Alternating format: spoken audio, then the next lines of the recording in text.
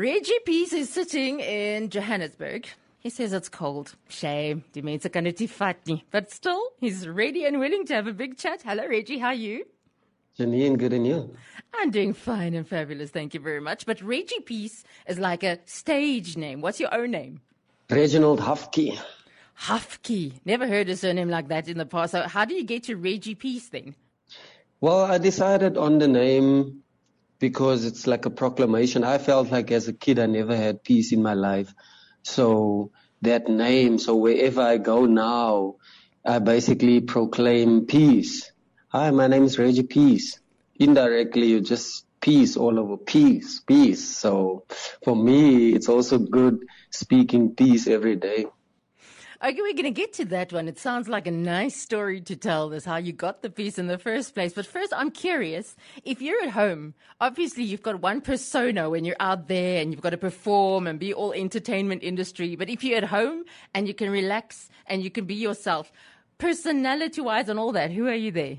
Yo, I'm super chilled. Like, I'm a laid-back guy. In general, I'm a quiet person and I'm an introvert. So I'm quiet. I like jogging, just being by myself. So I am laid back. You like jogging? Are you a runner? Yeah. Well, I used to be an athlete. I did athletics until university, but now I'm just running for the fun. And races? When we still could do races, did you go out there and do a 21 and all of that? Lately, not lately, but yeah. I did until like 2 years ago. I was still there, 20 Ks. I still did it, but now I'm just enjoying it. The Corona killer. It ended lots of people's far-running ambitions. Okay, well, tell me about the peace thing. Why do you say you didn't have peace, and then how did you get it? I grew up in a very impoverished community in PE, now Kaberga, in Shorterville. So, and then I also grew up in a children's home after that, and because I became an orphan at the age of 13, and where we grew up in Shorterville, it was a wild life in a sense that we were impoverished. Abuse was almost an everyday thing. When I mean abuse, I'm talking mostly also verbal abuse, emotional abuse, and life wasn't easy. I never, as a kid, I was always worried. I always wanted to escape. And for me, then also that goes on to the children's home as well after I lost my parents. Even there, you're in this environment where you have to constantly have your guard up high and you want to perform. You find different ways of just expressing yourself, but it's basically running away from your reality, your problems. So now that I came to this age, I've always had an obsession with peace. I don't know, for some reason. In Matthew, it speaks about, and all the peacemakers will be blessed. So before my name was Reggie Peace, I was in a group called Peacemaker. And when in 2018, I decided, hey, maybe I must call myself Reggie Peace. And so I just always had this obsession with peace. So to be able to speak that over myself, and I believe I'm a peaceful guy. Okay, but then how did you actually find it? If all circumstances were stacked up against you to get out of there and actually meet Jesus, an invisible king of the universe, and find peace, how did that happen? I was actually 12 years old, 13 years old when I went to Word of Faith in PE. And there I just saw, how do these people praise God? Because the perception that most people have is that people praise God and just like, oh Lord, and just straight away. But when I was there, it was like, hey, these young people are jumping up and down, they're praising and worshiping God, they're breakdancing. So for me, that is when I gave my life to God. I guess I was just meant to be there. And then after that, my life basically changed, because after that year that I gave my life to God, things started changing. I moved out of Shorterville, went into the children's home, and in the children's home, but it's still, I had an up and down relationship with God, because I never had guidance from like father figure or anyone basically. And so, and I was very inconsistent as well, because I was never taught all of that stuff as a young boy. But God was always with me since then, I believe, even until now.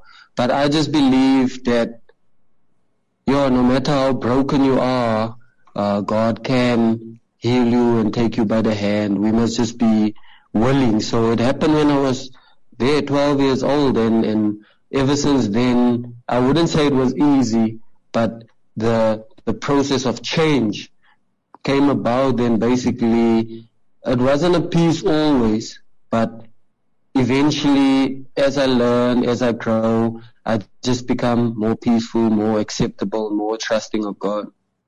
I am curious, because so now you give your life to Jesus, and a lot of what happens, especially in charismatic churches, is you get this sales pitch. Now everything is going to be lekker. God is going to fix it all. Everything is going to work out fine, and you're going to be rich, and you're going to have lots of, it's the sales pitch we get, and then life hits us. I mean, this happened at 12, and at 13, you end up in the children's home in a Roverbeert. It's like, it gets so much harder. So how did you stay trusting him? Or did your relationship have to go through a place where you had to sort of find that trust in spite of everything? Look, I never had a father figure. Well, my dad was there, but he wasn't the great example that, he could have been. If he had a father maybe in his life, he probably would have known how to be a good father. So I had this perception, and I was angry towards God, even though I gave my life to God. I was angry because I was angry at my father. So I had to learn a new perception of God by being introduced to other men, to father figures, other kids as fathers. So I had all of that, and for me, that became a new way of me trusting men. Everything had to come down to trusting men, and so I could start trusting God as well. I remember I used to look back at my writing, and I can see that all of these years, it's always just been inconsistent, because that is how my relationship with my real father was as well, until he passed away. And that just before he passed away, we made peace. Just before he passed away, I'm sure I forgave him then, and I have a different understanding. But I also had to understand that God is a gentle father. God is a gentle father, and our fathers on earth are maybe the cards that life dealt them aren't or weren't the best cards. So the decisions that they made also forced them to become those. No, they're not bad people. I believe circumstances make people bad. The thing is, and I know it doesn't make sense, but God has made an earthly father to represent him. And when they represent him badly, it's the weird thing, even though we know it isn't so, that man is man and God is God. It's like we take it through as if your earthly father wasn't a good father and was inconsistent, as you say, independable, didn't know how to love you, then it's like you project that onto God, and God has got to prove himself innocent first of the way your dad showed you a father to be. So how did God convince you that he's actually a good father, and more than just the Bible, because the Bible is blau, it's talk. Nah? How did he convince you really and truly that he is a good father, that you can actually trust him? I had consistent men eventually. I went to War School DF Malherbe. So I had a coach, Mr. Martin Smith, who was there as a man who believed in me from the word go, not just on my sporting side. Then I looked at other teachers also, like Meneer Roots, who even talking today. And so, like Mr. Martin Smith, he became like a coach, he became a father figure. So all of these father figures were brought into my life and showed me that this is how a father figure actually is. And then I went to university. I came to study at the University of Johannesburg. I got a sports bursary on this side. And even at the children's home, there's guys like Uncle Burgeons. He was always a good example as a man. then I came to UJ, and here I got introduced to a guy like Chris Dirks from Campus Crusade for Christ. Wow. I mean, we even met today, and that was what we met like almost 10 years ago, and I mean, he's still in my life.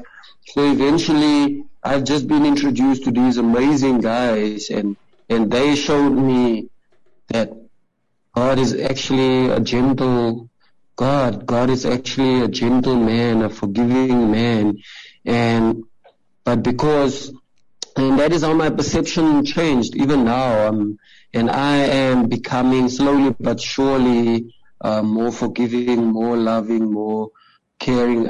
Slowly but surely, I feel like healing, especially when it comes from such a traumatic background, takes forever. Are you a dad yet? No. Ooh, wait till you become a dad. You're going to learn 5, 10, 50, many more things about dadhood that you didn't know. That's good. Then we'll have an interview so that you can tell me what you've learned. That's a whole new level. Okay, but how did you get into the entertainment industry? In 2011, basically, after I finished school in 2009, 2011, I auditioned for Phila's Child, the musical.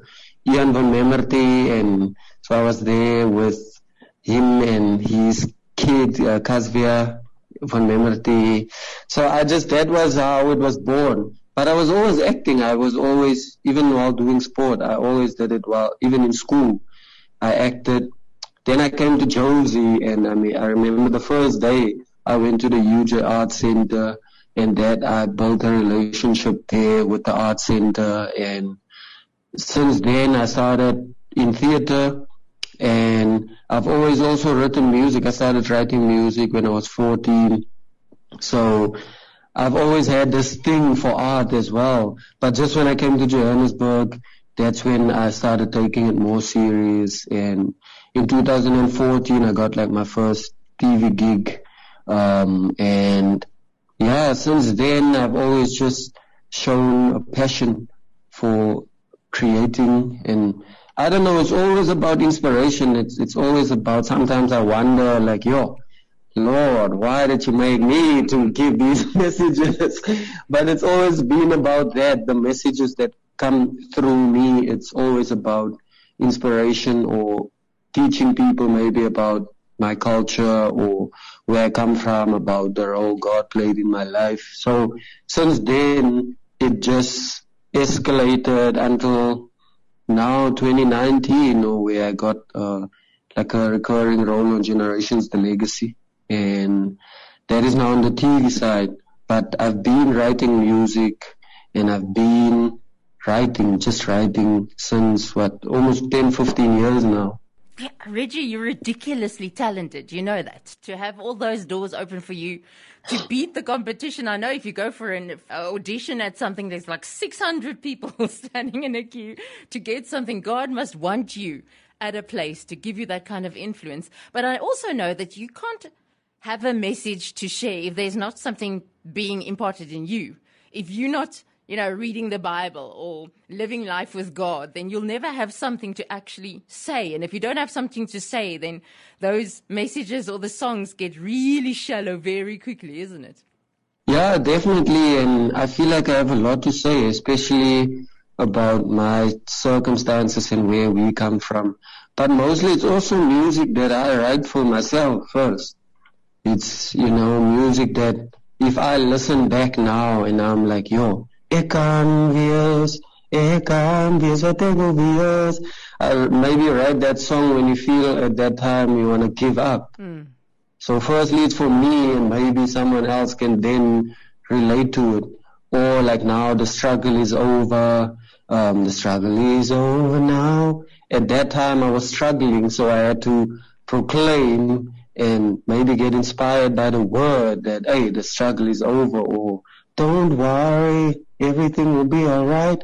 That is basically inspired from the Bible that says don't worry. So it's like, it's all of these stuff, or maybe experiences that I go through. So maybe it's an angry experience. I remember writing Kosobitafel by just walking to Spa and seeing these people, being at work at 7, leaving there at 7 in the evening, 6 times a week. And they do that to put food on the table for a whole year. So for me, I get inspired by stuff like that. But of course, as you said, it's about I get something and I have to give it to the world or to whoever is keen to listen. But what is it about music? You know, so you've got something, you've got words, and you've got this thing that you want to convince yourself of. You know, when you say don't worry maybe or something like that. What is it about the music that solidifies this message, or it helps you to understand what you're trying to say? It gives it extra power and weight somehow. Maybe it's because you repeat it. What is it? I think it's put creatively, and there's a time limit. It's rare that you have songs that's 10 minutes. I can, or it's rare that you have songs that's 15 minutes. That song 5 minutes or less, and all of a sudden there's a beat, there's a drum, there's a guitar that provokes other stuff, other emotions, plus the words. So there's this mixture of stuff that comes together, that just lifts you up, or maybe it makes you think, or it makes you, rewind, takes you back. So there's just this whole, it's a different way of encouraging, uplifting, telling stories. And I love it because it's also a creative way of doing it that just, I feel like, lifts up the spirit, the gees. Yeah. And I'm thinking, to get that perfect lyric, to get that thing that conveys exactly what you want to say in a way that they will understand correctly. Because, if you don't communicate well, then even doesn't matter how deep what you say is going to be, if they don't get it, it's not going to work. So to get those the perfect words to convey what you want to say, that must be very rewarding as well. Yeah, definitely. Words for me, I don't know, I feel like words are my gift. And I've always, it's with the writing, because sometimes I tell true stories, sometimes I don't.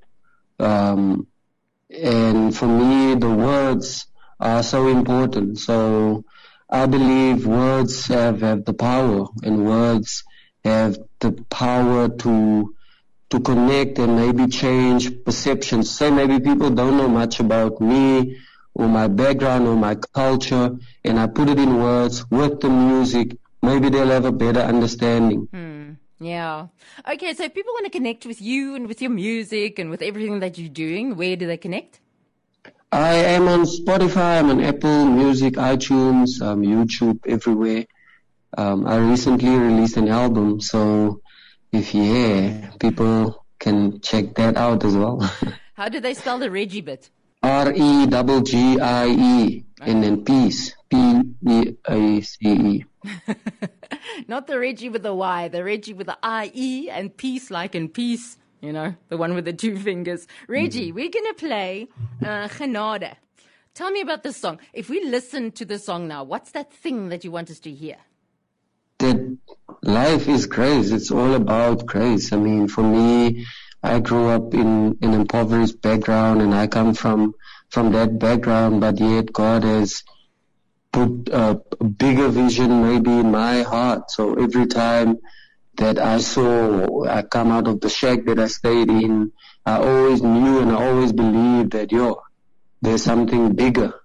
Maybe my parents at that time abused drugs or abused alcohol, but in my heart it was put, something different, life, new life, So every step that you take along the way, it has to do with grace. So it's only grace that I am now where I am in my life.